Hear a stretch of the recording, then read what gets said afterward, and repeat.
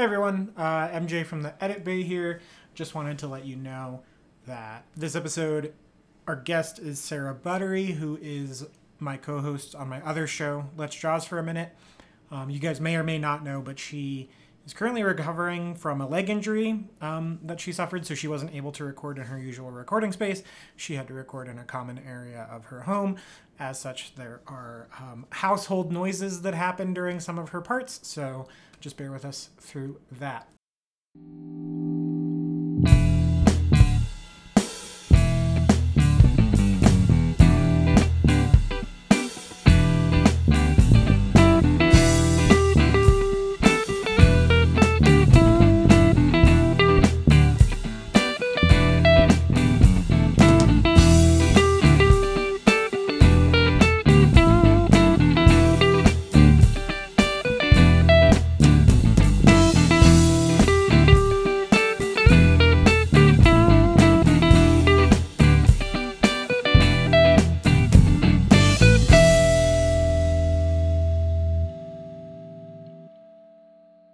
Hi, everyone, and welcome back to Real Perspective, the podcast based on a YouTube channel based on a podcast. As always, I'm your co-host, MJ Smith. I'm Michael Morey. I'm Corey Tyndall. And this week, we are talking about Stranger Things, but we are joined by a guest whose voice should be familiar if you listen to my other podcast, Let's Jaws for a Minute, because she's my co-host over there.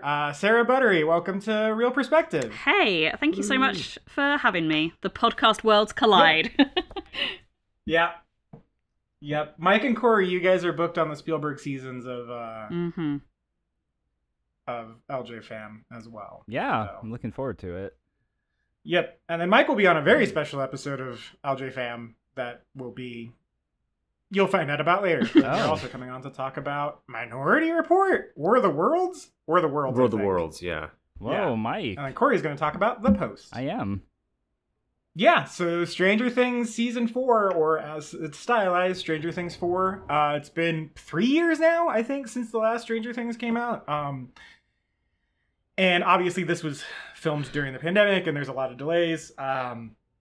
It picks up relatively, like roughly a year after the last one? After 3? Am I right about that? Mm-hmm. I'm trying to think. I think it's more like, it's like 8 or 9 months. months. It's 8 months. Yeah. 8 months. That's right. Joyce says it's been 8 months. Yeah. At one point. But it would be Yep. the next school year for them, yes. Yep. Mm-hmm. Yep. So Joyce and Will and Eleven and Jonathan have all moved to California, and the rest of the gang is back in Hawkins, starting high school. Everyone's starting high school, but it takes place over their spring break. So Mike is going from Hawkins to Lenora, California, which is where they moved to, also a fictional town in California. And as that starts to happen, kids start dying, as is par for the course in Hawkins at this point. And at the center of it is this kid named Eddie Munson, who people believe was running a cult, which was his D&D group, that basically is doing these ritual killings of teens around Hawkins. And so in Hawkins, you have the sort of angry mob going after Eddie, while also it's this new character with several names. I'm sticking with Vecna because that's what they called him for most of the show.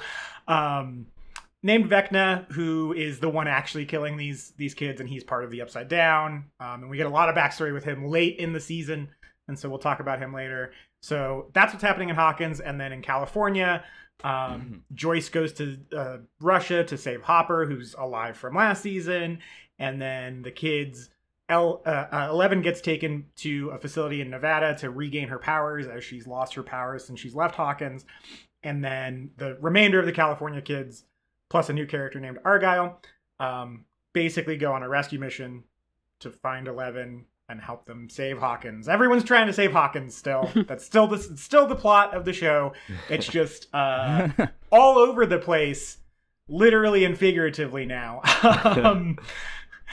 So that's the overall thing that happens in Stranger Things. However, this is a very long season of television. Most of these shows, 9 episodes, but most of them are pushing an hour and a half, and the final episode is 2.5 hours long. Yeah. So a lot happens within those different subplots, and the show is spinning a lot of plates. But that's the big bird's eye view of what happens in Stranger Things 4. So, Sarah, we'll start with you. What did you think overall about Stranger Things 4? I really, really enjoyed it. And it's funny because I was seeing some kind of negative opinions about it on Twitter, it seemed, before we started watching it. I think we had to wait a couple days after it sort of first aired to start watching it. So all I'd really seen was people saying how it wasn't as good as previous seasons, how it was a bit lackluster, a bit all over the place. And then we started watching it, and from pretty much the first episode, I was like, I am really into this this idea, this how dark it is as well. It's really freaking dark. The first death, which is Chrissy, nice Jaws reference, we love to see it, is so brutal. And I'm a bit of a wuss when it comes to horror, so I was kind of watching it between my fingers, like, if this is gonna be how these kids are gonna die for the rest of this season, we're gonna have a fun time watching this from behind a cushion or something. But yeah, I really enjoyed this season. Having had a bit of time to reflect on it, I think it is also my favorite season. We're doing a bit of a rewatch at the moment as well. Just finished series 2 today, actually. So going back and watching those seasons in the context of some of the big reveals that we get in season 4 is interesting as well, particularly around Vecna. But a lot of great stuff in this season that I really, really appreciated, and there's so much to dive into as well. So very excited to have the opportunity to talk about it. Yeah, Corey, what did you think? Was this more like a documentary for you since you live in Indiana? Is this just what happens every day in Indiana? Yeah, you know, it's like we got found footage films like this all the time. No, we just call them home movies. Though. Yeah. I really enjoyed Stranger Things as a whole. Just a little bit of context. I was telling everybody before we got on mic, I have not watched Stranger Things since the first season. I remember watching it and I really loved it. I thought it was super well done. And we started the second season and we just never finished just because of different things going on in our lives. So over the last 2 weeks, I've had like a holistic like immersion into Stranger Things. So season 2, 3, and now 4. And this show is just so well done. I will say specifically because some of the past shows and movies we've talked about on this podcast, Kenobi, cough, cough, have been terrible. And so getting to watch this and just everything, the writing, the production value, the cinematography, just like everything like is so good in comparison to just a lot of stuff that's on streaming services. So I really enjoyed that. Thematically and with the story, I thought season 4 did a really good job. We can talk more about this, but I enjoyed it, but I think it had some really strong moments, but I think it's servicing more to kind of like set up season 5. There's some things that kind of felt like, okay, like this is good, but I think they're going to pay off some of these other things in the next season. So overall, I thought it was really good. I thought there was a couple key moments. We'll probably talk about those with specific characters that I think were really, really well done. But yeah, I enjoyed it. I think like, I know I've seen a lot of people online trying to like rate the different seasons, but for me, it probably is in the top 2, like if we're going between all 4 of them, but I don't know yet. It's still pretty fresh. Yeah, Mike, what did you think? I actually agree with Corey. I think it's in my top 2 favorite seasons. I think the best one since the first season. Third season really, really lost me. I felt like it just became a total cartoon, which then again, parts of 4 also became a cartoon, which we'll talk about. Yeah. But while I did really enjoy this season for the most part, I do think that splitting the season into halves really hurt my enjoyment of it. Maybe I was in a weird mood or something like that when the second batch of episodes came out, but my course of watching it was I really dug Volume 1, if that's what you want to call it, I guess. That's what they're calling it. Then it left with a really good episode with the reveal of Vecna being one/Henry/ whatever else his names are. Yeah. But then volume 2, I thought was very long, and I watched it all in one go, similar to how you watched it, MJ, and which we'll get into. And some of those episodes, 2 of those episodes, did not need to be as long as they were. They just felt a little dragged out. Did not need 50,000 epilogues like Lord of the Rings Return of the King style. And I was kind of in all right, like this is everything like I kind of expected, but they're not getting to the point quick enough. When we've talked a little bit about predictability and how that can be a good thing sometimes, but then on this, I felt like everything kind of just went according exactly the way that I thought it was going to. And I've already kind of seen a lot of this happen before in 3 other seasons. So It was wearing a little thin on me, and especially in that last episode to get to the end. And I was speaking afterwards with actually my parents who were watching it. And my dad brought up a good point, which I completely agree with. And he said, you could change a couple of things around and you could have just basically ended the show this season. And I felt very much like you maybe could add an episode, and obviously you change some of the plot points. But it could really just end soon and now, and I would have been satisfied. And the fact that I'm already kind of dreading some of the stuff that they're gonna have to go through in the 5th season. How many more episodes we're gonna have to go to when really you could have maybe 1 or 2 more to cap it off here. It left me with a weird taste in my mouth. It was a bitter aftertaste, which is weird because I actually was really digging it for the most part. Yep. 100% agree with you, Mike. This is funny.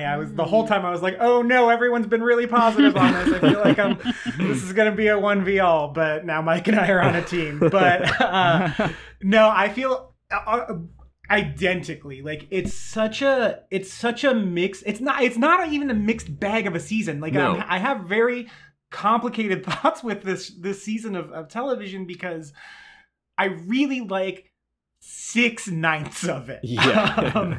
And that 7th episode we had to hold off because I had to watch Obi-Wan, which is another 6-hour commitment, and then I had like other podcasts I had to watch stuff for. So by the time I got to this last 3 episodes, because they released the first 7 and then they released the last 2, and so we had watched 6 of the original 7.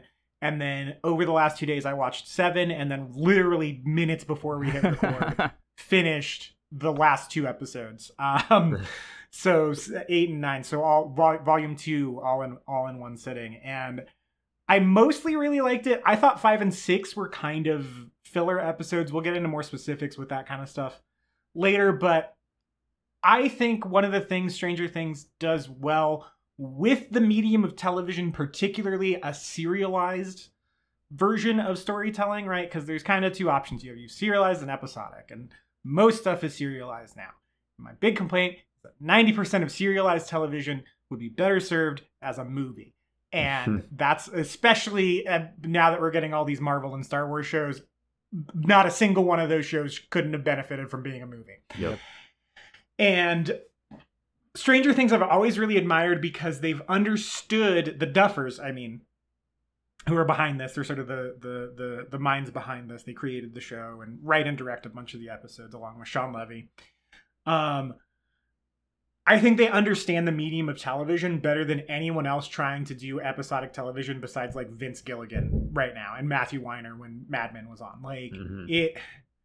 They understand that what makes good TV is not adding a bunch of characters, but going really like plumbing the depths of the characters that we start the show with. And I feel like almost no other TV show understands that right now. Having not seen Better Call Saul, I think Better Call Saul probably does that. But if you look at the characters they've added, there were only, 2.5 major characters added, and one of them was a setup for season 5, Vicky. They only add like Eddie and Argyle, right? Like that's about it. As far as like meaningful new characters, and sort of the Russian guy. Sort of the jock bro guy who leads the charge against the cult. But yeah. but as far as like the core protagonist, because that guy's an antagonist too, Yeah, because right. you always need to add like a new antagonist or whatever. But as far as like core protagonists go, there's only 2 new characters, and one of them isn't very well defined, Argyle. So they only really spend time with one of those new characters, which is Eddie, and I think that's a perfect way to talk about to set up your television show, is to have this core group of characters that we're following through all these hours of their lives and all these big events, and like not really adding too much to them. And when we do, making sure that it means something. And I think they've always done that really, really well. And I think that's no exception here. I think a lot of the arcs are really good. I really like what happens with Max over the course of the season. I even really like what happens with Eddie over the course of the season. Once again, Steve Harrington is the man. And I loved all of that. But it is so long. Yeah. It's so long. Like I do not understand why the last episode had to be as long, if not longer, than a friggin' Marvel movie. Like there was no reason for that. I could not believe by the time we got to spoilers, Max dying and Elle reviving her, that there was an hour of that show left. Yeah. I could not believe that. And like I was joking with the episode 7, because I think that Vecna reveal was really good, but I really didn't like the way they did it, because he talked forever. Yeah. I said written and directed by the Duffer Brothers, edited by nobody. It was such a long season of television, and I don't think it did enough to justify 1.5 hour long episodes across the board and a 2.5 hour finale. That was my big hang up with it.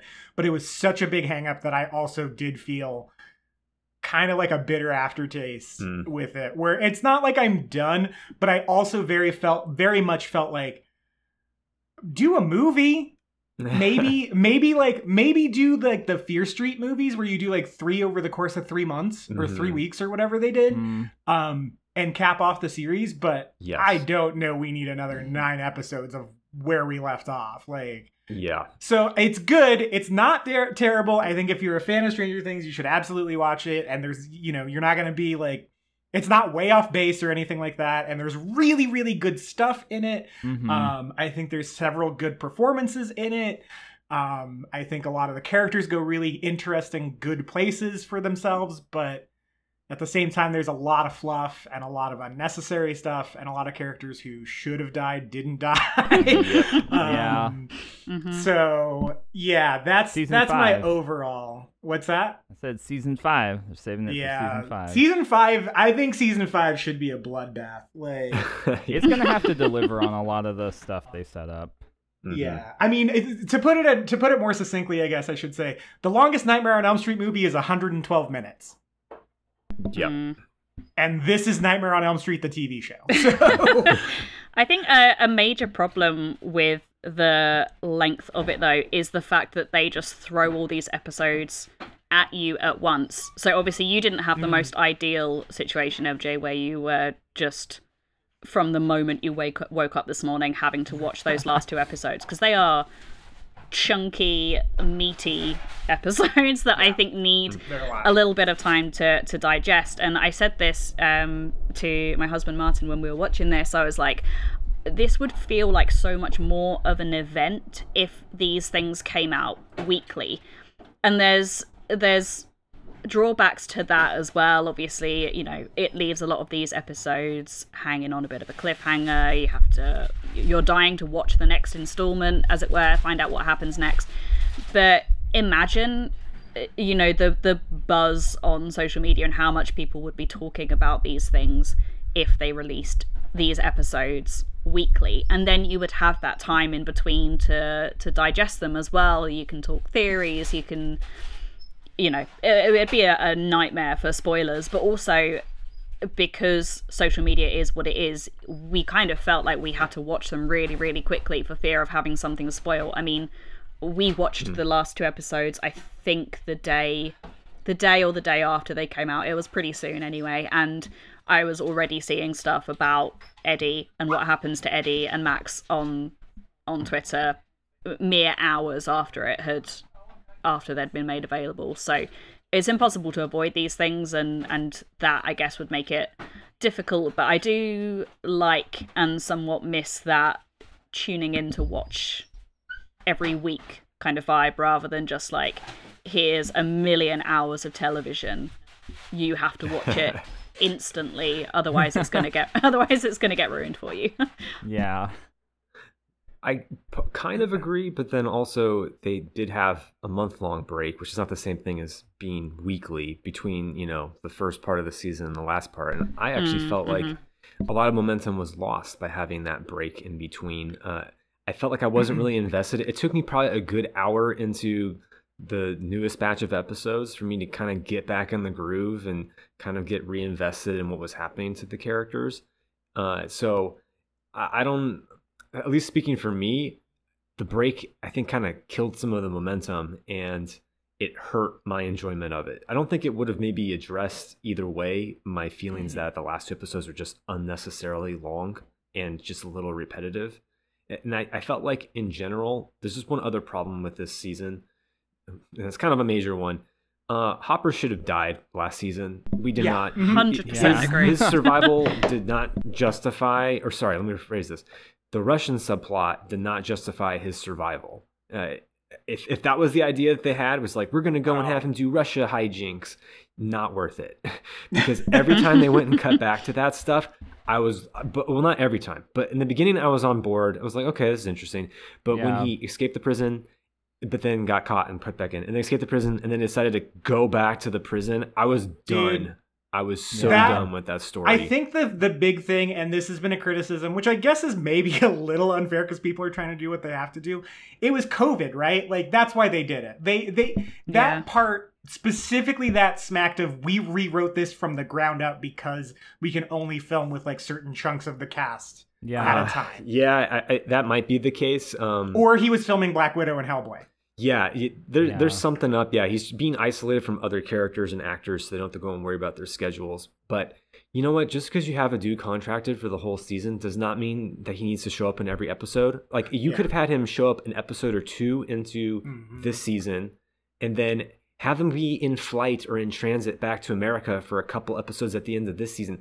I did not need to see that subplot every episode. That Yuri character really got on my nerves by the end of it. Yeah. So that's just like an encapsulation of some of my problems. Like, not every storyline needed to go and wait until the very last episode to go and resolve. You could have had some wrap up earlier, and then you don't need to have the last episode be 2.5 hours. Like, I don't need to have every character go and contribute to the final battle on their different like planes of fighting.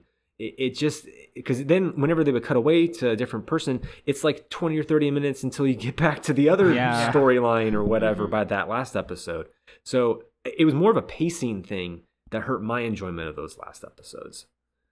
Yeah, the Russia subplot really takes the wind out of the sails for me. It was my least favorite part of the whole series, and I remember saying at one point, like, this feels like it should have been wrapped up by now. The fact that they dragged it out for the whole thing, and it's not until like the last episode that they make it back and they have the big reunion moment, right? Yeah. And also like this not killing off characters thing, I've complained many times about the Rise of Skywalker, but this sort of fake out thing they do with like, oh, this person's dead, and then it's like, psych, not really, they're back. I shed many tears over Hopper's death in series 3, and I want them back because I feel like I wasted them. It's like, and they're gonna do the same with Max, right? And I absolutely sobbed thinking that Max was dead, because she is one of, if not my favorite character in the whole thing. So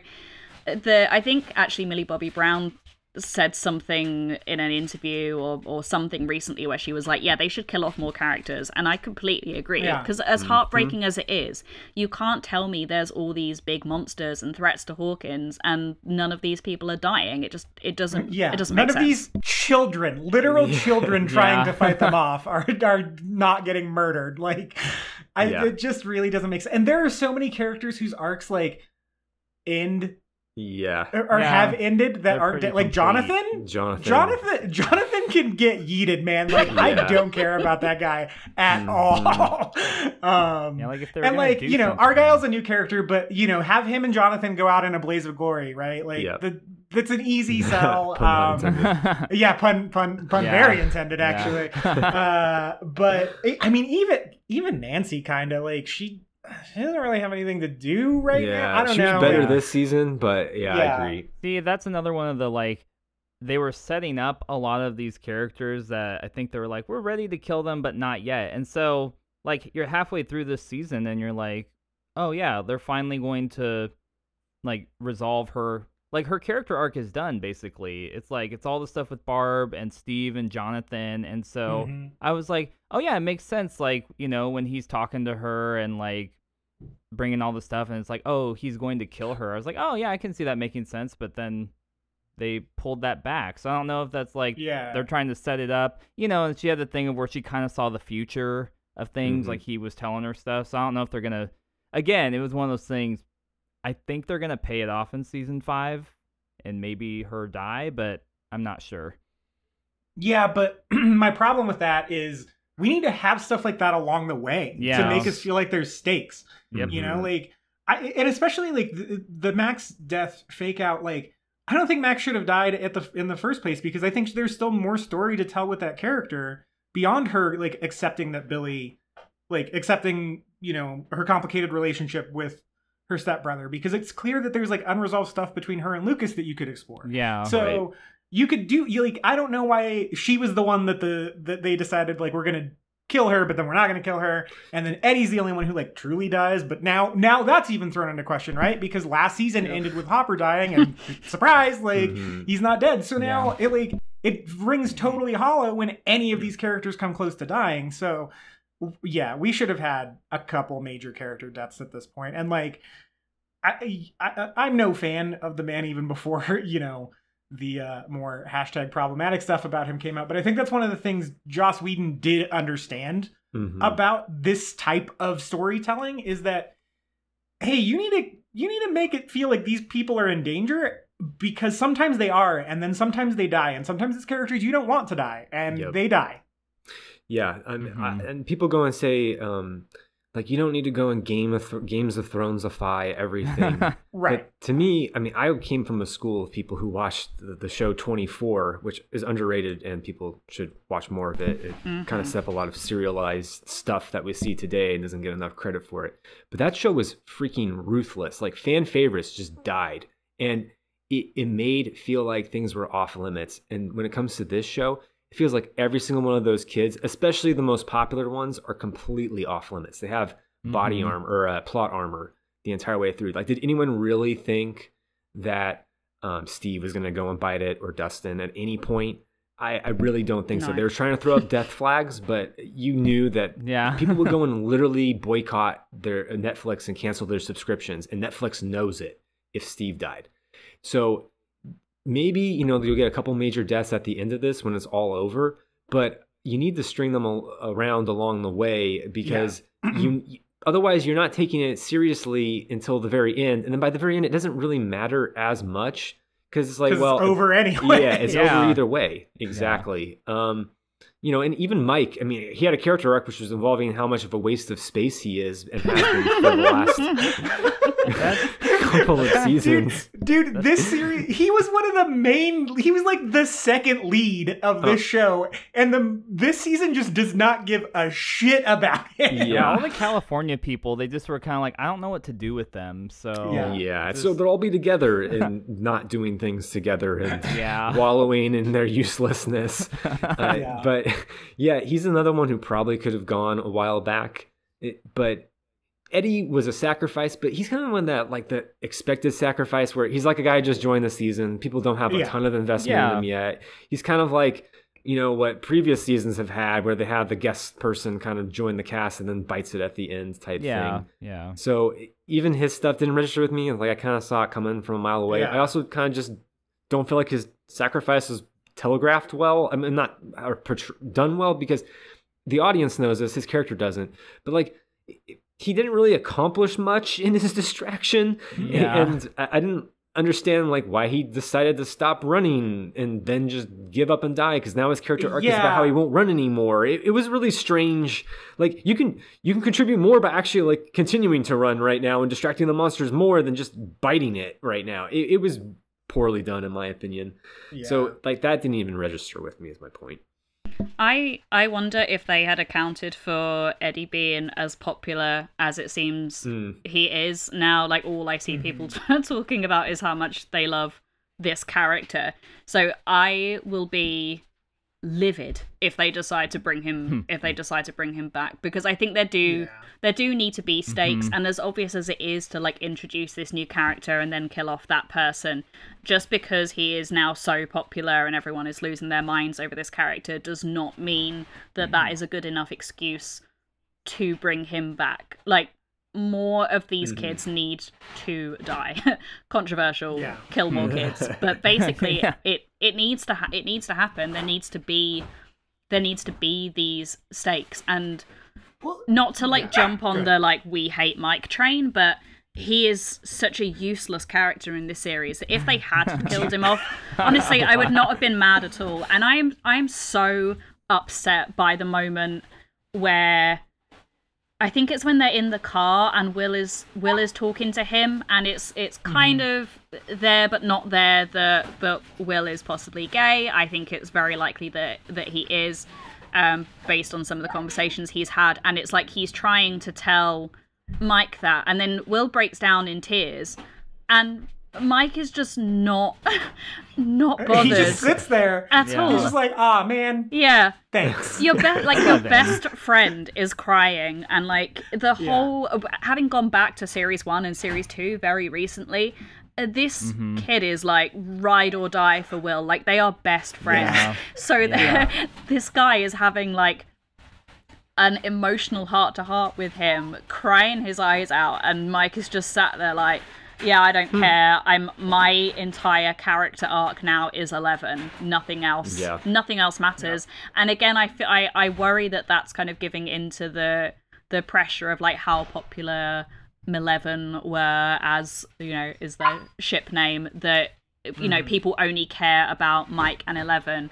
That's one of the least interesting things about the show for me now. I'm not super invested in that. I'm so much more invested in the other characters. I'm still invested in 11. I think she's an interesting character, and I liked what happened with her in this series in terms of having to explore her past and go back into that in order to unlock her power, possibly more powerful than she has ever been. I enjoyed that, but yeah, Mike could have died in this series and I wouldn't have been upset.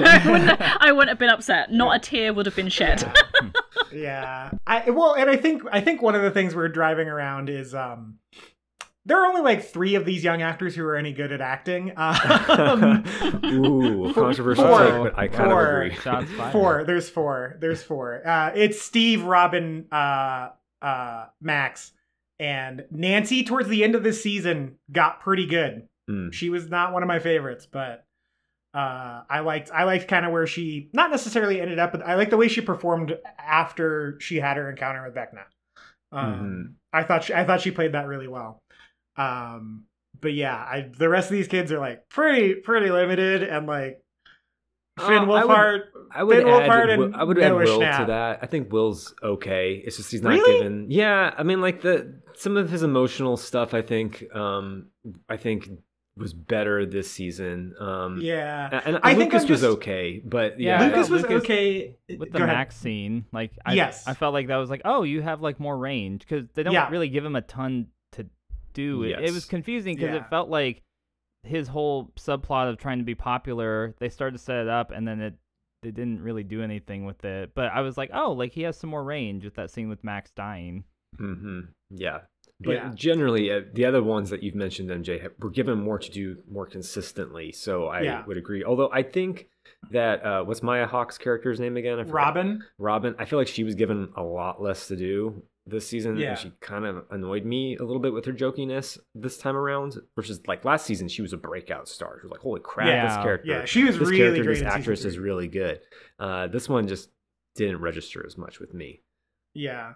Yeah, I mean, it's weird because she gets a lot to do. Like, she's present for a lot of it, but a lot of her stuff is like, I'm gay and awkward. And it's like, okay, well, but you There's, had like a more lot to a of human depth. being. Like, yeah, well, you Yeah, had like a in lot of season depth to 3, you yeah. last season where you were like kind of struggling with this. And they kind of bring that in with like the girl she's into. But then just by virtue of how much other stuff happens in this season, like that kind of gets abandoned and then brought back a little bit at the end. And like, I don't know, like it seems like they didn't really know what to do with her character after she came out to Steve, and so Yeah. it's like, well, okay.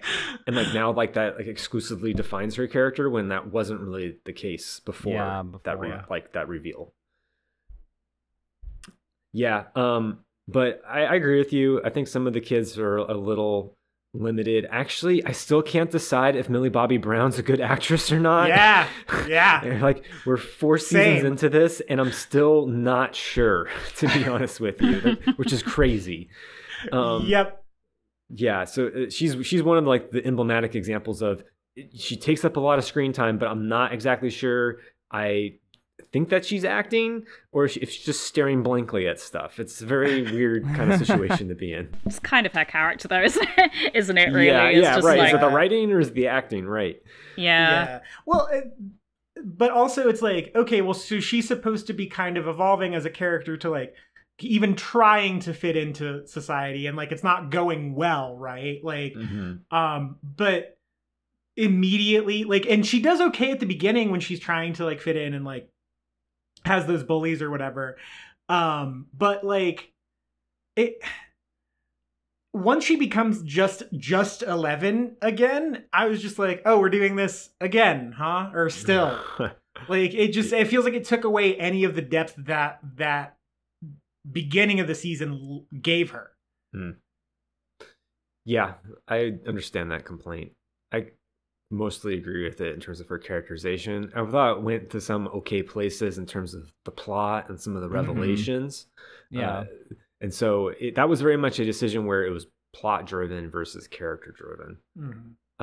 So I know that MJ, you and I have been kind of dunking on things, and I kind of feel like it kind of set the tone for the rest of the episode so far. But Right. I do know that Sarah and Corey were more positive on it, and I did overall, like probably like you were saying, enjoyed like 6 or 7 out of 9 of these episodes.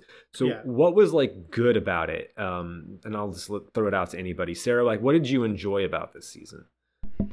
Yeah, I think thematically, I think this season is one of the richest ones, and I particularly appreciate how it looks at trauma, something that we seem to talk about a lot on LJ Fam, but the idea that this monster, that Vecna, is attacking these kids who have experienced some shit.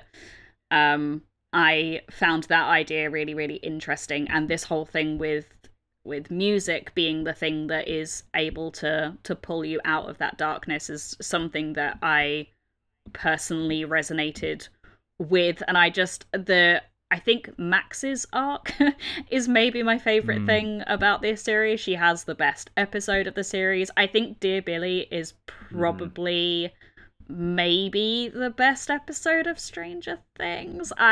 Once I finish my rewatch, I'll confirm that, but I think it's exceptional, and not just for the Kate Bush moment, but for everything leading up to that. This idea of being on borrowed time, that this character, this young kid as well, like, you know, we're talking about Kill More Kids, but this is a kid who is like fully facing up to the fact that she is about to die, and is okay with that, and is going through these motions of just making peace, you know, with that, writing the letters to characters present and gone.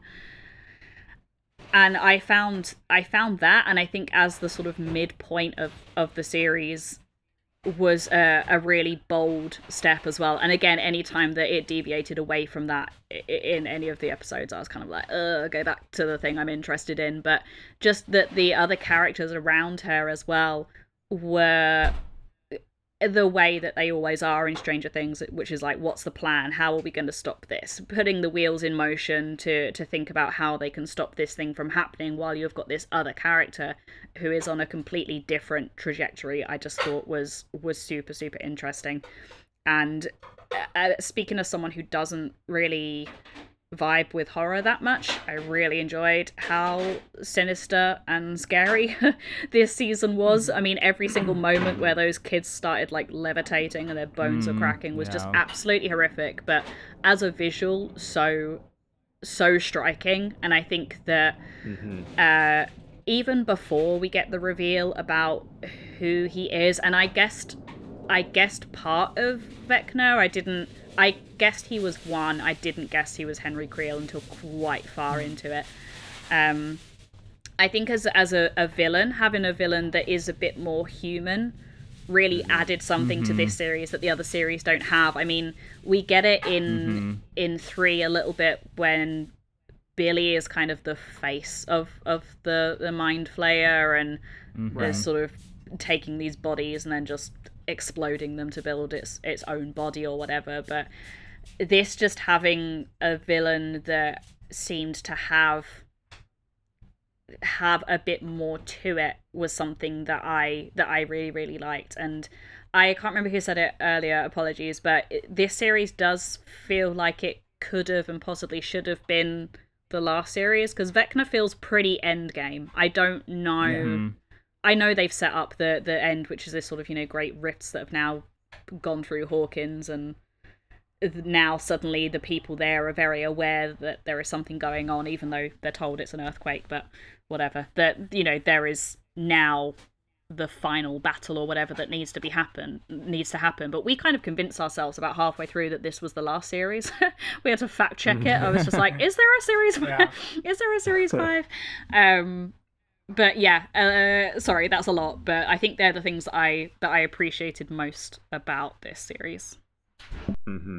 Corey? No, that's really good. There's a lot of stuff. I'm like, wow, I'm like exactly tracking with you. I really enjoyed Max's character arc, and specifically, like I mentioned earlier, since I have watched these all in like pretty close succession, like all the different seasons, it's been cool to see how they've introduced different characters and like where they've taken them.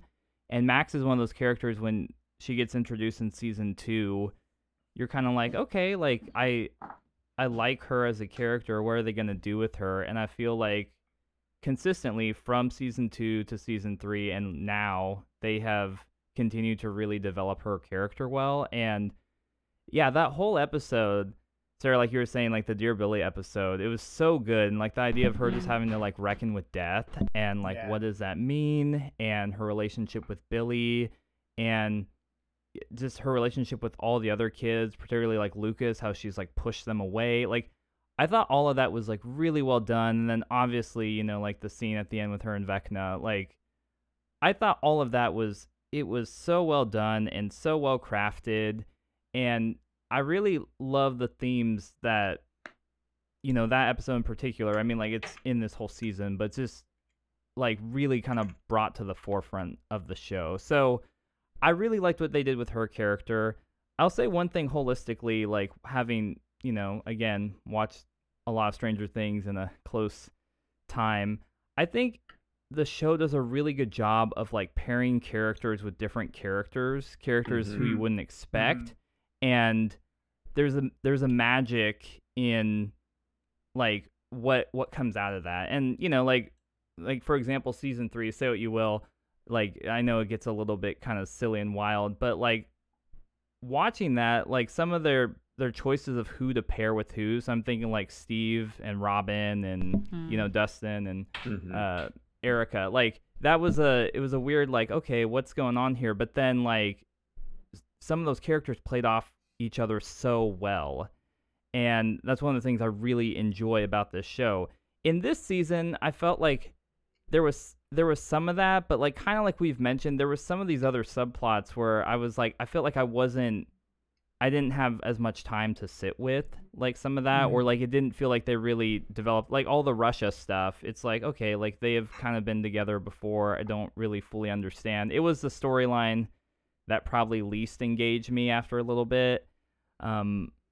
But anyway, all that to say, like I really love some of the character dynamics between the different characters that they pair up here. So even like in this season again, like I know we've kind of had Steve and Nancy before, but it's kind of been a minute since they've really been able to talk to each other. And so some of the episodes at the back end I thought were really good, where it was like Steve's talking to Nancy, but it's like he's a different person, and like she gets to acknowledge that too. And so even those other themes of the show, like it is this kind of sci-fi mystery elements of horror in it too, but it's also like it's coming of age for all these kids. So it was really cool to see stuff like that, where it's like, these rich character moments are the things that I think people really love about this show. Even if it's like, oh, that's not my, like, horror stuff is not my cup of tea, someone might say, but like they love like having really well developed characters. So I think of this season, I felt like there was some of those really good moments, like Max and Steve and stuff like that I really enjoy. Even like, like Dustin and Eddie had some really good ones. And I think that was the thing that I really enjoyed about this season, that, I think the other seasons, they do have their different strengths. But I think this one had some of those stronger character moments. And I think that's one of the reasons, like, for me, as I look at it, like, I would probably put it in the top 2 of the seasons thus far. I agree with everything that you guys have said generally. I think the Max episode was, if you were going to go and maybe choose an episode to go and show somebody to explain why this show is a great show, that's the episode I would show. It's like almost self-contained in a way.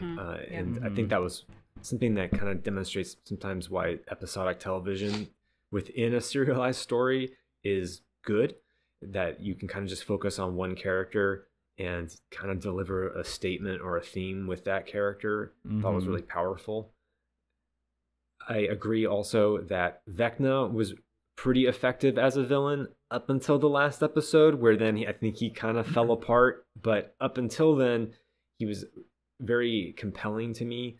It was good to have kind of I don't want to say a human face to the antagonist, but something that speaks English. Although I also like the eldritch horror and all that stuff too. Lovecraftian stuff. I kind of am a little miffed that seemingly the Mind Flayer is kind of controlled by Vecna or created by him in a way because he likes spiders. I'm not really sure I dig some of that reveal or that retconning.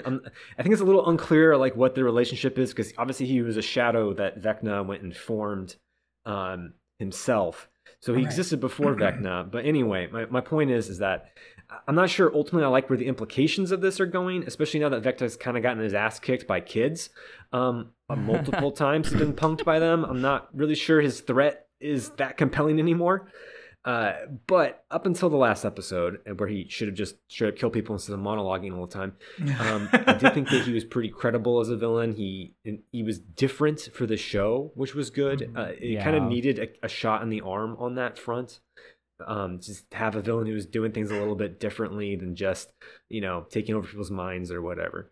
And the horror aspect of it I thought was pretty well executed. I'm glad that it kind of brought back the horror, because it had been kind of missing for a while from the show. I know, I mean, there was body horror in the 3rd season too, and other things, but it was different this go around, and I enjoyed that. And some of the kills were actually pretty brutal. I actually spoke with some people who had some problems with that. I think that a lot of people with like families and kids were really put off by that stuff and haven't felt that great about this season as a result.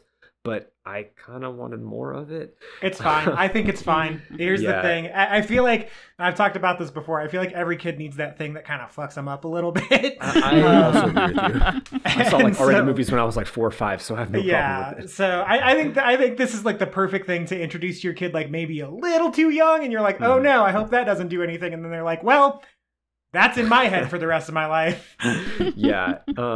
And then I would just also add, so we're not just repeating what we've all said before, but the technical production of the show still remains top notch. In comparison to the show that we just reviewed, Obi-Wan, where there's just, from a writing standpoint, there were problems, but then also from a directing standpoint, a production side standpoint, that show felt really sloppy and amateurish, and I did not see most of the budget on screen for large chunks of it. This one I felt like effectively utilized this budget It was filmed and directed Yes, phenomenally it for the looks most so part. good. I think the last episode there was some weird choices in terms of portraying Vecna and Eleven's mind battle, which is you just push people. Like I don't know, there needs to be some better way of communicating action between telepaths than just flinging people across rooms. But in general, the direction's really strong. The production, like the sets, all that stuff, the scale of it is insane. And I have to really commend them for that. It feels like it was a better use of the budget than, for example, the second and third season, you could tell they had an increased budget, but then they kind of just like squandered it on a bunch of needle drops, it felt like, and licensing, or we got like a mall, so we're going to do all the 80s mall things. Yeah. This one I felt like it was more effectively utilized in my mind. And so I'll go and give it huge props for that. It was like an incredible display of, I think, artistry in a lot of like respects. The cinematography is great, moody, like the lighting, the mood, the soundtrack is phenomenal. Even the needle drops, which got like sometimes a little tiresome in other seasons, I felt like for the most part they were pretty good and appropriate this go around. Obviously everyone's talking about the Kate Bush song. So those are all the strong things in my opinion. I wrote a whole thing on this recently, actually, about like the music in Stranger Things and whether this is just the show embracing the fact that people seem to really dig the music in it. But I like that music is now actually becoming part of the plot. I mean, the two major moments are the Kate Bush moment and the Metallica moment, and both of them are two of the best uses of music in Stranger Things, I think, in the whole thing. And they're so effectively used, but they are part of the plot. They are not just a cool song to chuck in the background. It's like they are there and they are present. And they had it a tiny little bit in series 1 with the Clash song that is kind of Will's Kate Bush, basically. The song that protects him, or that is his link to the real world. But just incorporating that more and more, so the songs are part of the plot, I really liked. And also, speaking of the effects and how great those are, it blew my tiny little mind when I realized that Vecna, they actually, not just a guy in a suit, but they put the guy in a suit, and that wasn't that was incredible. I mean, you've probably all seen the videos, right, where it's Jamie Campbell Bower like getting into the Vecna suit, and he's just like sipping a Starbucks and tweeting or something, and it's real funny. But the fact that it's not just like another guy, like it's actually him in the suit, I think I'm actually quite impressed by. But also just it looks amazing. And even like Millie Bobby Brown didn't shave her head this time either. Like that was a wig. Like that wig attention is crazy. to detail. I agree. I think I was maybe less impressed with some of the technical aspects than you guys, not to bring it down again, but they were saying that they spent an average of $100 million on every episode of this, which means they spent almost $1 billion on one season of television. And so there were certain moments where I was like, where's the $100 million here? Like some of the screen in like Russia in particular is real rough. And then Russia in general looked pretty bad. Like the prison set was not very good in my opinion. No. Yeah, so I think maybe, I don't know if you guys knew that's what the budget for each episode was roughly, but I think that maybe colored some of how I felt about that. But the positive stuff is, once again, I think Joe Keery is such a like magnetic performer. I think he's just so charismatic, and just like my eyes are glued to that dude whenever he's on screen. Like he's just so like naturally kind of charming, and like, I don't know, best head of hair on television too. And that, yes, obviously that episode 4 is great. It's also nice to have something to point like someone who's experienced loss to that's not Harry Potter anymore, because I think the Thestrals in Harry Potter are actually a very great representation of like what it's like after you've lost someone close to you, and like people don't really get it, but the people who do get it. But this is a very like more, it's obviously much more personal and longer explanation than that one scene in, Harry Potter, and even just a couple paragraphs in the book. And yeah, I think Sadie Sink is real great this whole season, but that episode in particular, just like the portrayal, like where she goes emotionally with that character is tough, I think. And it's really honest, and I like that.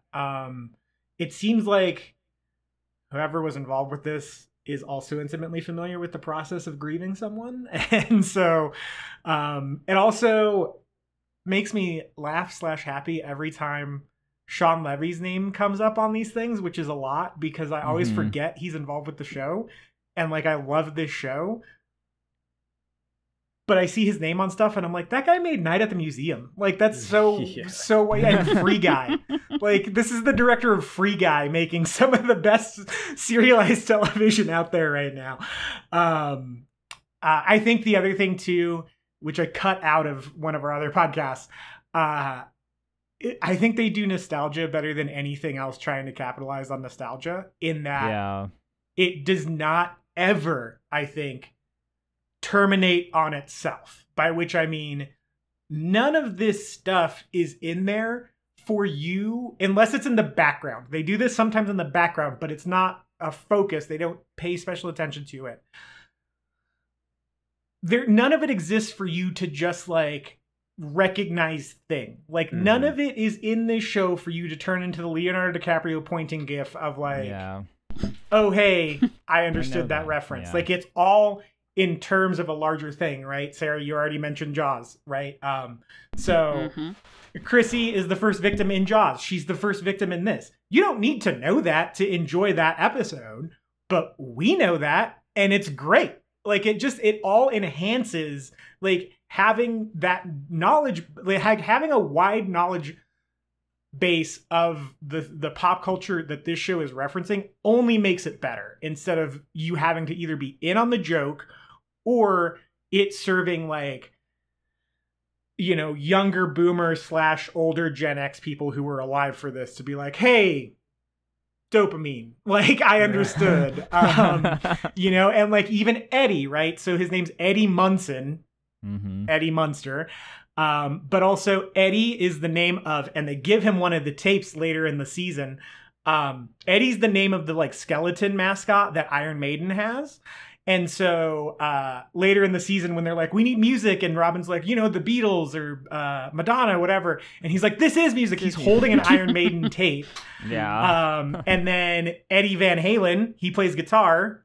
Eddie plays guitar, right? One of the most famous, you know, kind of hair metal guitarists of all time. So all those layers of references, you don't need to like Eddie as a character, but if you know them, you're like, oh, hey, cool. Like, I understand why they would name this character Eddie. And I think that everything they do does that. There was even one moment that I felt like was a middle finger to someone who was being very pedantic about this way back in season 1.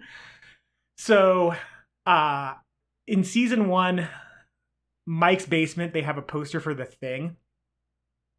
And some film critic, who will remain nameless, tweeted, they wouldn't have had a Thing poster because The Thing wasn't a hit when it came out in 1982. And also it would have fold marks on it because they folded posters in the 80s and they didn't roll them up. So it shows bad. Wow. Who cares? 1, who cares? 2, in this season, in Will's room, he has a Jaws poster in the background that has fold marks on it. And I was like, oh, that feels like it was super on purpose. That they saw that tweet and were like, you know what? Screw you, man. We're going to put a fold marked poster on here. And so that made me laugh. But once again, the amount of terminally online you have to be to understand that is ridiculous, if that was the intention. And so I just, and you know, people made a big deal out of this too. Like Winona Ryder said that she's constantly having to like fact check the Duffer Brothers because they want to use a song. And she's like, well, this came out 2 years after the year we're doing it here. I don't care. I think they should do it anyway because they're not, I mean, I know they're setting it in specific 80s years, but they're aping an aesthetic rather than trying to tell an accurate story about the 1980s. Like, I think if they're, you know, I think they should just lean into that all the way. I mean, I don't know. I'm also the guy who was super okay with like Doja Cat being on the Elvis soundtrack too. So, you know, I don't know. I think for the story they're trying to tell, they can mess around with like the years certain things came out. But I think they do all that very, very, very, very well, better than anything else that's kind of trying to trade in on your nostalgia these days, with the exception of like Top Gun Maverick. Top Gun Maverick also does this very well. But yeah, I think that's largely, and that's a positive that's happened throughout every season, and it's nice to see it happen again here. And the horror, to touch on that a little bit, I think is very good. My only hang up with that is if you're going to lean this much into horror, a lot of particularly 1980s horror is a lot of teenagers getting murdered. And, you know, in this, like they talk about, there's only 4 victims. It's not a lot for even a horror movie. And now you've got what, 14, 16 hours of essentially Nightmare on Elm Street that you're trying to tell. And so that kind of like that, the horror is really well executed, but for me, it's like a lot more of these characters need to be dying to really lean into the horror stuff. And so I guess, I mean, there's multiple ways to approach it. It's not bad or wrong, but I think if they really wanted to lean even more heavily on that horror stuff that they were trying to this season, they would have taken out a couple other characters and some major ones at that. Because most horror movies like this, it's just the major characters who are getting killed off. So, yep, that's my positives though. Is it's just really, it's really smart in terms of the way it uses its references. It's not just referential to be referential. I think for the most part as well, they are pretty bang on with their using a song that has already come out. I think someone, not me, worked it out that when this is set was like 2 or 3 weeks after Master of Puppets came out, which meant that Eddie learned how to shred Master of Puppets in like 2 to 3 weeks. And I appreciate the commitment that it takes to do that. But also these like subtle references I think are so great because they're not, getting them is not you know, if you get them or you don't get them, it's not going to affect your enjoyment of it at all. But if you get them, there is something very, very satisfying about it. And one that I will not take credit for, I will give the credit to my husband for, is that they use, I think it's the part of the score from the 1986 film The Hitcher. And so that film came out in the same year that this is set, which is 1986. And I don't even know how he knew that, but he's seen that film a lot of times, and he's like, "Oh, they're using the score from The Hitcher," and they just kind of like weave it into like the normal Stranger Things background score. But that was a real thrill for him to to realize that very obscure reference was in there. The same with me and MJ immediately DMing each other that, you know, about Chrissy in the first film, and she's a young blonde girl as well. So we're like. Yeah. It just adds an extra layer to it, I think, that makes this series so great, that there are these extra things there, that attention to detail, this really tapping into nostalgia and doing it well, because there's nothing I hate more than something that's like, hey, remember this thing that you used to like. I just find it really egregious when it's done poorly. But this isn't that at all. It feels authentic because this is the year this is set, these are what these kids are listening to, playing, watching, whatever. So there are those references to it there. I mean, I think the Nightmare on Elm Street with the inclusion of Robert Englund is perhaps a smidge on the nose, but I also quite enjoyed it. So also, yeah.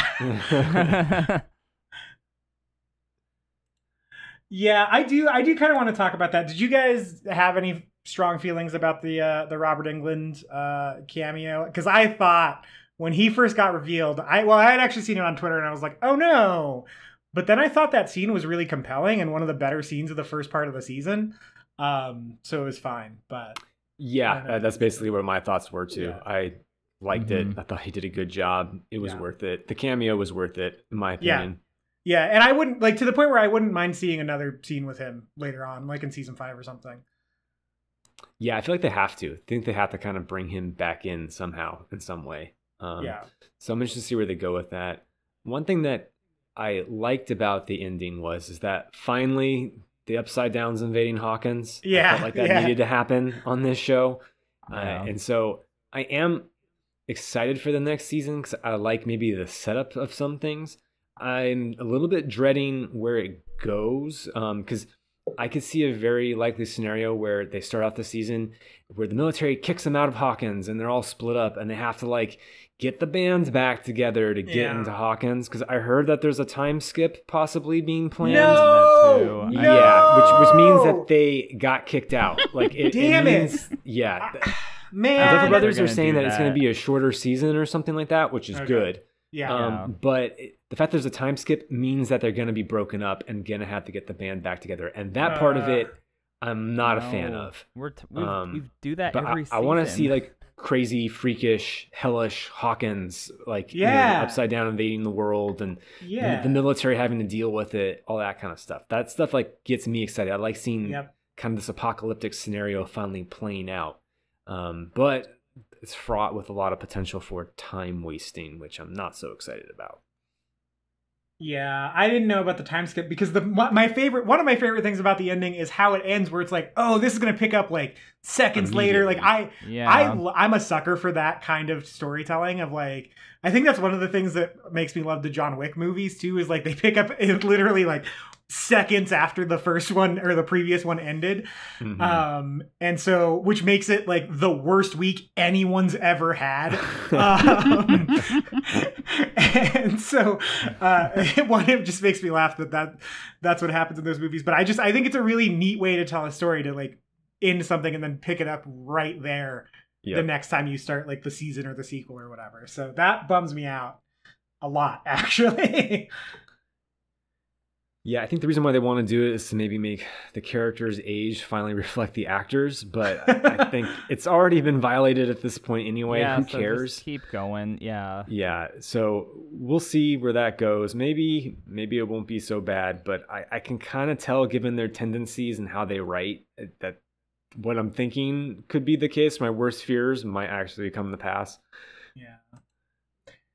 Yeah, I don't get it because one of the things that I like, this is a more meta thing, I guess, is that none of these kids are in the Marvel universe. I like that because I'm tired of Marvel taking everyone who's good, but or even has like a little bit of heat on them. But like the only one of these actors who's appeared in an MCU movie so far has been David Harbour, and I'm for it. Like, I think if they have like an ironclad contract, it's like, hey, you can't do anything until this is over. I really appreciate that. And like, yeah, they got hamstrung by the pandemic, but that wasn't their fault, you know.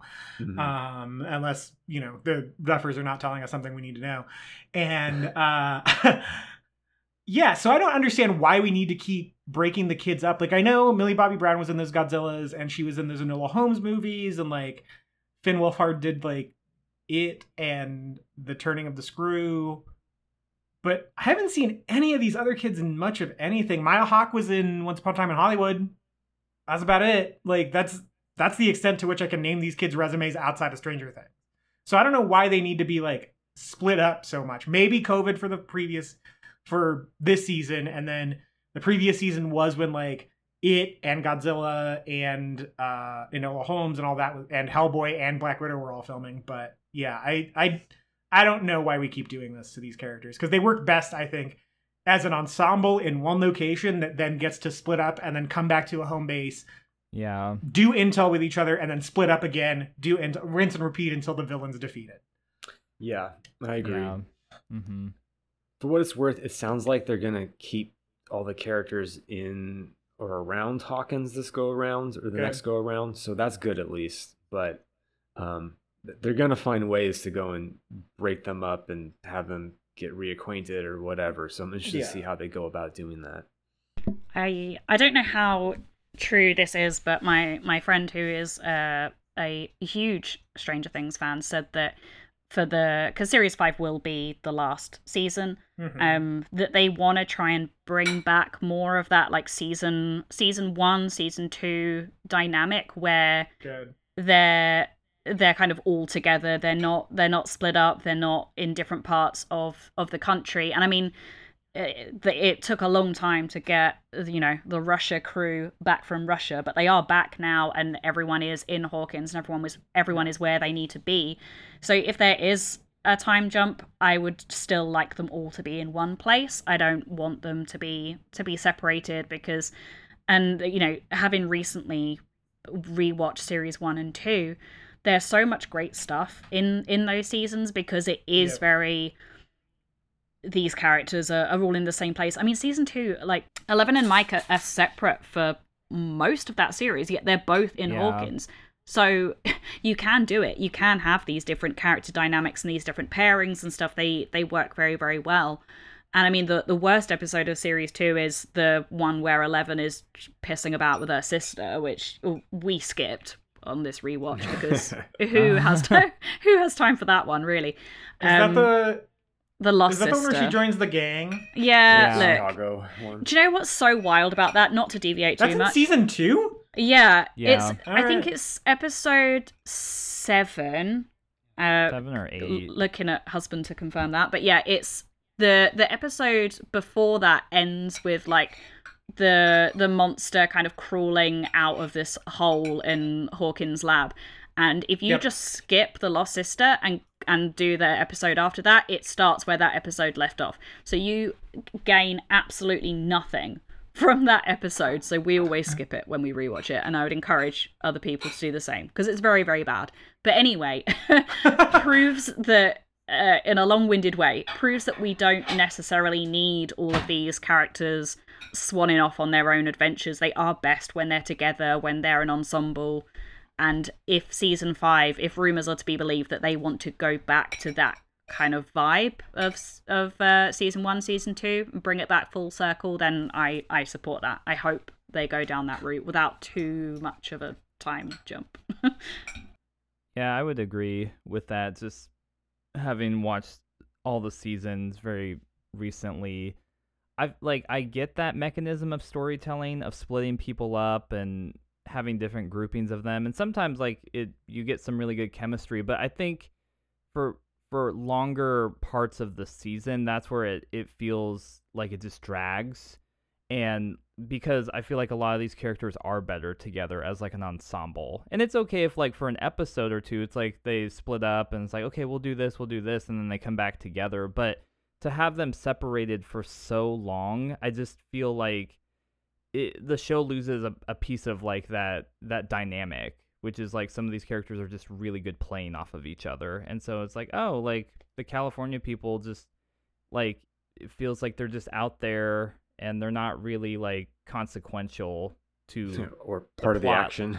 Yeah, it's like, okay, they helped 11 make the Sentry deprivation tank, and it's like, okay, but like what else did they do in this season? They just were like there, and so there it's were stuff two like that. I hope, and yeah, and like they didn't even like really move that arc forward of like, are they gonna do anything with Jonathan or with Will's character? I guess not. So like, I hope in season 5 it is more of a contained, akin to season 1 or 2, where it's like we're all here in Hawkins, like we're together. We might split up for different things, but it's not like, I mean, even season 3 to a certain degree, it's like I know some people really liked, like, and I like some of the pairings, but the 4 kids being stuck like in the underground thing of the mall for like half the season, and not interacting with the other kids is kind of like, okay, there's some good stuff there, but also like they're kind of missing the whole rest of the plot that's happening.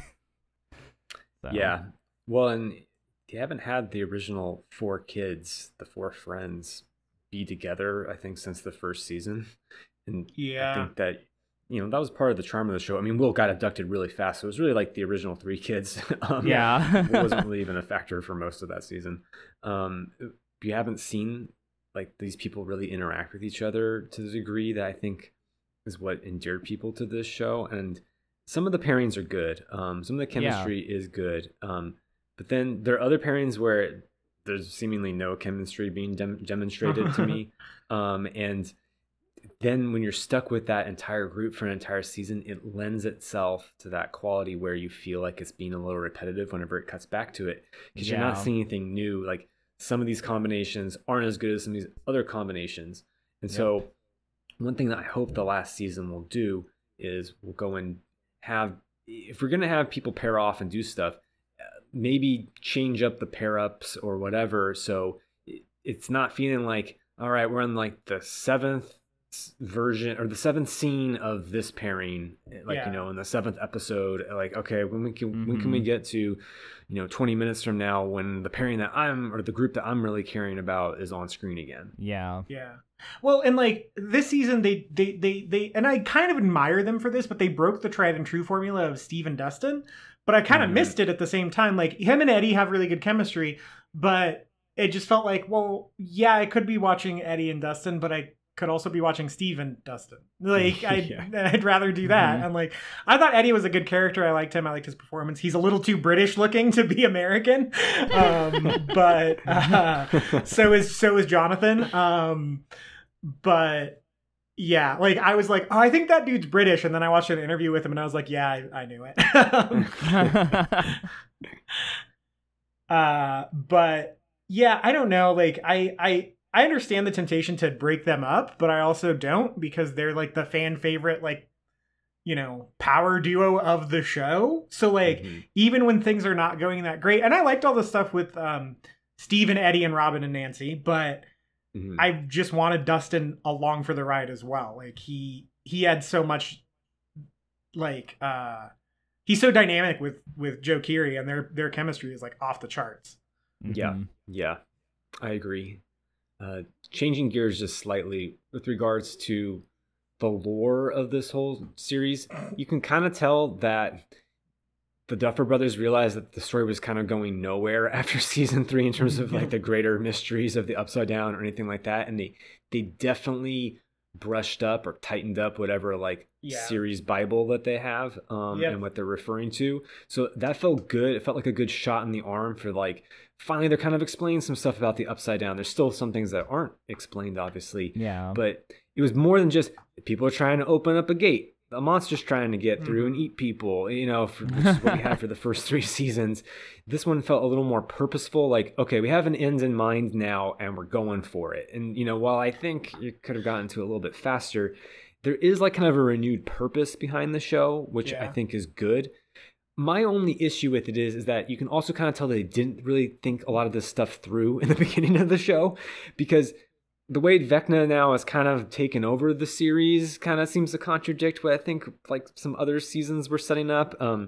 Eleven's character, she could barely talk. Like, she barely understood the concepts, like basic concepts in the first season. And now she's having like full conversations with Henry in the lab in these flashbacks before she supposedly like had an ability to even speak coherently. So there's little things like that where I'm not sure that some of the retroactive continuity changes that they're doing really fit with the show as it was originally designed in the first season. But I mean, this is kind of the price that you pay for trying to answer these things and probably not having a super coherent, fleshed out answer either. Yeah, I think because I was thinking about this a lot during the last couple episodes about just how, like, does this show, I mean, Sarah and I both like this show, but does this show have lost disease? Like, is it... And I don't think so. It seems like they're answering, like... And I'm fine with some unanswered questions because some stuff ultimately kind of doesn't matter. But I know that's like a big criticism people have of Lost. Like, there's a lot of big unanswered questions. And I don't know if they're going to have a lot of big unanswered questions. Like, there's going to be a couple like, hey, wait a minute type things. But I don't think it's going to be too crazy. And I also am wondering... this might just be like the board gamery part of my brain and the D&D part, but like, do you guys know if they're working with Wizards of the Coast to get some help from some of the D&D lore writers to kind of help them along with it? I think it would be a smart idea if they were, to kind, because they have bonded those IPs so like together now that they're like, I feel like they almost would have to do that, because Vecna has been a character in D&D for a really, really long time. So, and like so are, I think, all the other kind of villains that they mentioned. They're all from D&D, but now we've got like a humanoid creature that speaks to the characters that they're drawing a direct parallel to that game with. So I almost wonder if they brought in some lore writers to kind of help them find some parallels between maybe, and I don't know Vecna's backstory in D&D, so I almost wonder if they brought someone in to kind of help them guide along, like, hey, if Vecna were in the Upside Down, here's kind of how he would operate the way, like in a similar way he does in the world of D&D. Yeah, I wonder that too. I mean, I don't know anything really much about D&D, but my understanding is, from what I read online, was that like the Demogorgon is kind of like a higher level monster or something like that, and then they've made it basically like a lackey, mindless thing in the show. And so whatever order they had of the villains, and then the Mind Flayer is, I think it's maybe just above that or maybe below that. Like, it's a little below as far as I know. Yeah. So like, they messed up kind of the rankings of these things a bit. So maybe they brought on somebody more recently, but it feels like there's more purpose or intentionality behind what they're attempting to do now with the Upside Down. And also the revelation that the Upside Down's kind of stuck in the date that Will was sent there was interesting, because Vecna, when he got sent there, it was all kind of formless. It wasn't really resembling anything, and that was before Will got there. So obviously there's some sort of like connection of, did Will's will get imposed upon like the Upside Down, or create it in in its current form?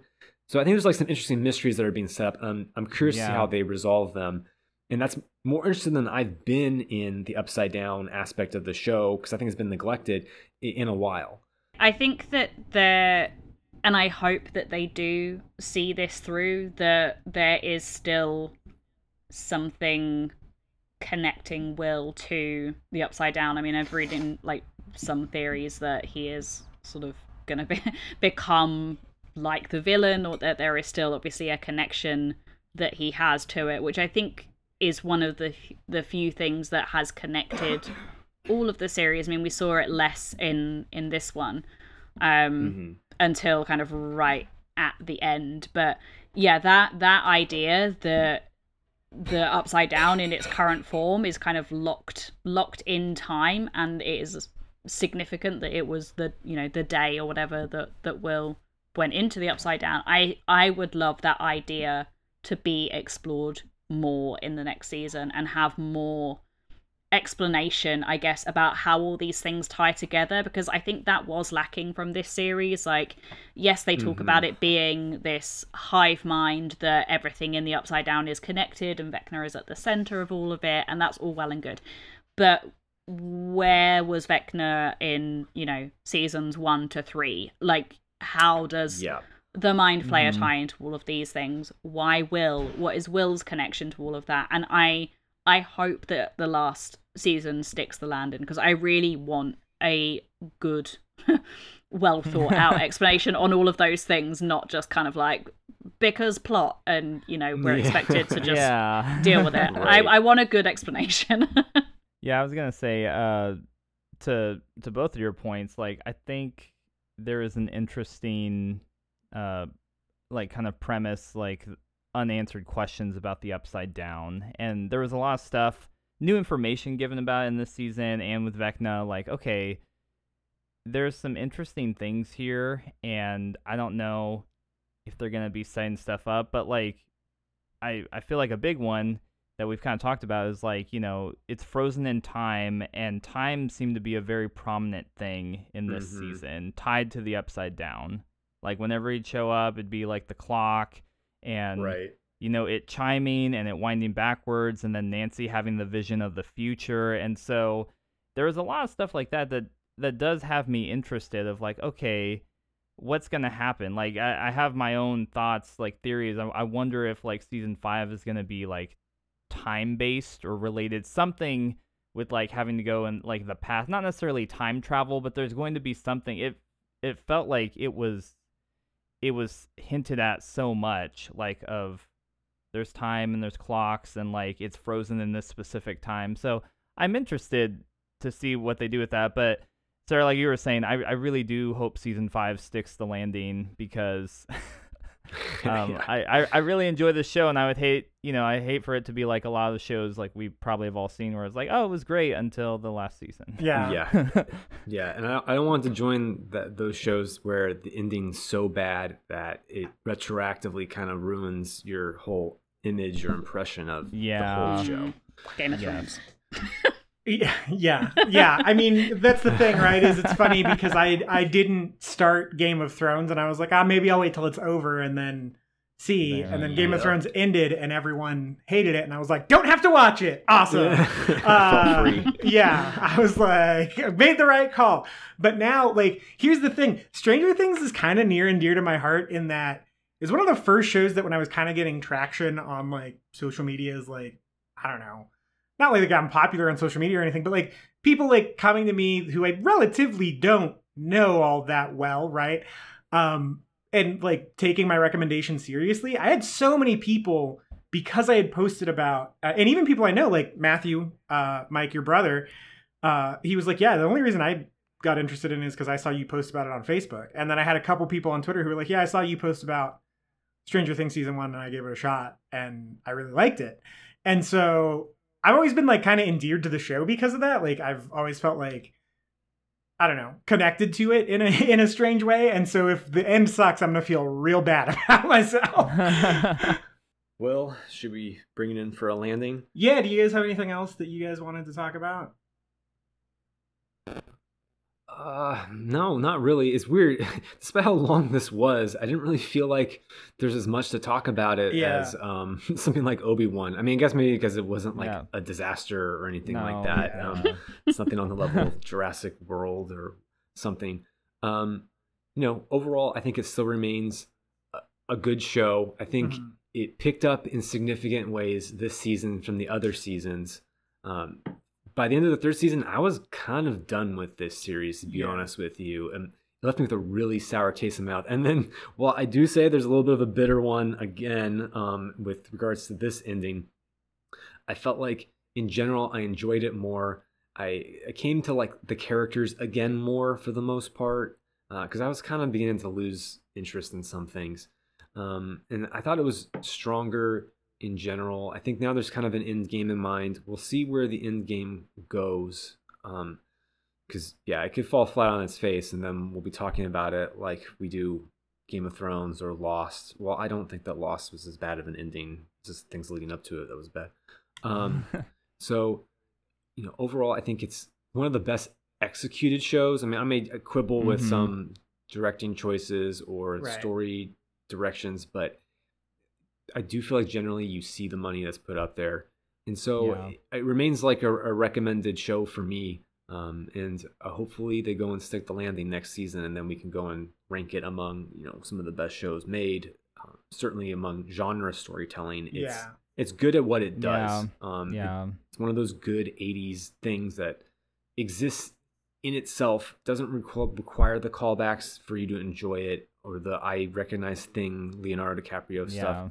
And so that's something to be appreciated. It is an original thing, it wasn't it wasn't an IP that's being exploited. And for that, I think that it deserves some credit.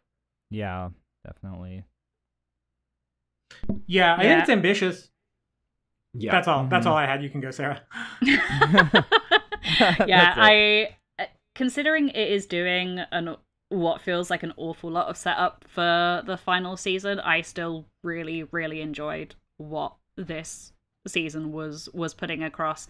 And it didn't really feel like it was set up until kind of that final episode. I think because we spread out watching it, the length of the episodes didn't super bother me. They did Return of the King in the final one, which is always annoying when that happens. But up to that point, I wasn't really feeling the length of the episodes. It might help the fact that because we have a puppy, we can't really watch something for more than about 45 minutes at a time without being interrupted. So we kind of accidentally broke up watching the episodes, which did help a little bit. I can only imagine, MJ, how hard it was watching these two things back to back in quick succession. But I hope that the next series goes back to normal length episodes, and I say this from having watched some of the older seasons recently, that it being sort of like 45 minutes, an hour, perfect. It's in and out, it's done, it still tells an effective story. They can even make it more episodes if they want, if they go back to being shorter. I mean, I don't think I want more than 10. I don't think it needs more than 10. But 10 at sort of 45 to 50 minutes would be perfect, I think, to tell the story they have left to tell. But yeah, on the whole, I really, really enjoyed this season. I will decide properly when I finished rewatching them, but I think it probably is my favorite season, even though I have problems with some aspects of it, which I think just speaks to the quality of the show in general, that there can be issues, but it still be as great as it is.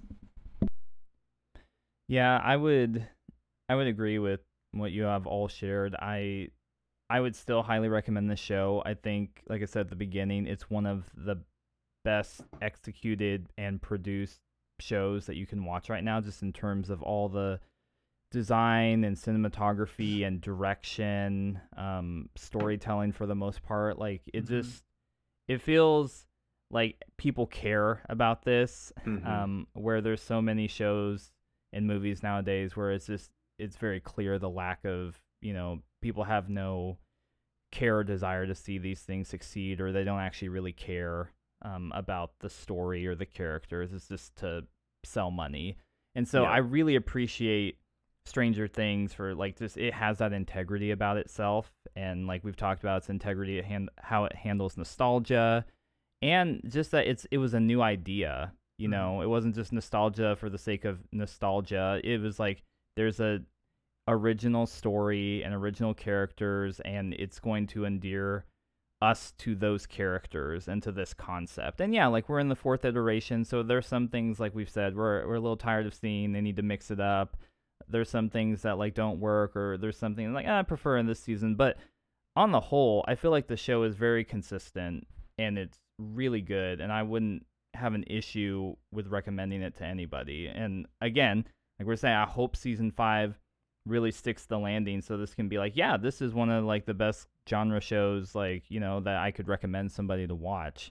But yeah, I'd highly recommend, I don't know why you'd be listening to this podcast if you hadn't watched it, but I'd highly recommend, like, watching this show, because it's just, there's so many good things to appreciate about it. Can I just say one thing about the integrity? I feel like it began to lose a little bit of its integrity the 3rd season, because if you went to, like, a Spirit Halloween, there was, like, Robin and Dustin ice cream parlor, like, costumes. And there was, like, the Baskin Robbins collaborate. Like, it felt like it began to infect the show. But then this season took, like, a hard turn away from that. And I felt like it gained its integrity back. And it didn't care about, like, oh, your kids might be disturbed watching a villain go and crumple up a human body. Like, it made choices. And they might alienate people, and I wish you would make even more of those choices with regards to maybe killing off some fan favorites. But I think it got its integrity back, and I really appreciated that. Also, it's going to make for some dope Vecna costumes this Halloween. Like, people who there are going to be people who homemake Vecna costumes for probably for Comic-Con next week or whatever it is, and they're going to look awesome. Yeah. I hear you on that. Yeah, I hear you on that, Mike. I kind of, like, since I've watched them all close together, I kind of viewed, like, the whole mall thing as, like, oh, it's kind of leaning into some of these 80s tropes, but maybe a little bit too much. But because it was like, oh, they have the mall, they're gonna do, like, the montage thing, they're gonna play, like, Material Girl, they're gonna like, But I can see what you're saying of, like, it kind of started to feel a little bit like toeing the line, but then they definitely pulled it back from that in terms of season 4. Yep. Yeah. The only two things I have is, like, I didn't love the character, but it made me laugh that Argyle was the name of their driver, because it's a Die Hard reference. And 2, we don't have time because, Mike, I know you have to go soon. But the one of my big criticisms, I don't want to leave it on negative. one of my big criticisms of the show, and it's not even necessarily the show's fault, it is for having such long episodes, is that I just feel like I don't know what TV is anymore. So to me, like, TV is like a 40-minute to 1 hour drama or a like 15 to 23-minute comedy. That's TV to me. And like, there's TV movies and like different genres within that, but that's what TV largely is. And so now in the age of streaming, like, we're kind of like muddying the water of what that is. And I don't know what to make of it. So like, now we have, it's TV, but it's as long as any movie I can go watch right now. You know, like, okay, then why would I, the person who likes movies more than TV, aside from the fact that I've invested 3 seasons into this now, watch this over a movie that I want to watch? Would I like that medium more? And like, there's this show out called The Bear, which is fantastic. It's on Hulu. It's only on Hulu, but it's being billed as an FX show. FX is a television channel on cable. So it's like, Hulu presents FX's The Bear. And it's like, wait a minute, like, what? The show's not airing on FX. It's just on Hulu. They released it all at once. It's not even airing weekly. You can go watch the entire first season this second on Hulu. And it's like, well, that's not an FX show. That's a Hulu show.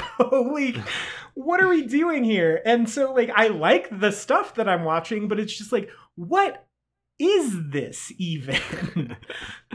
Yeah.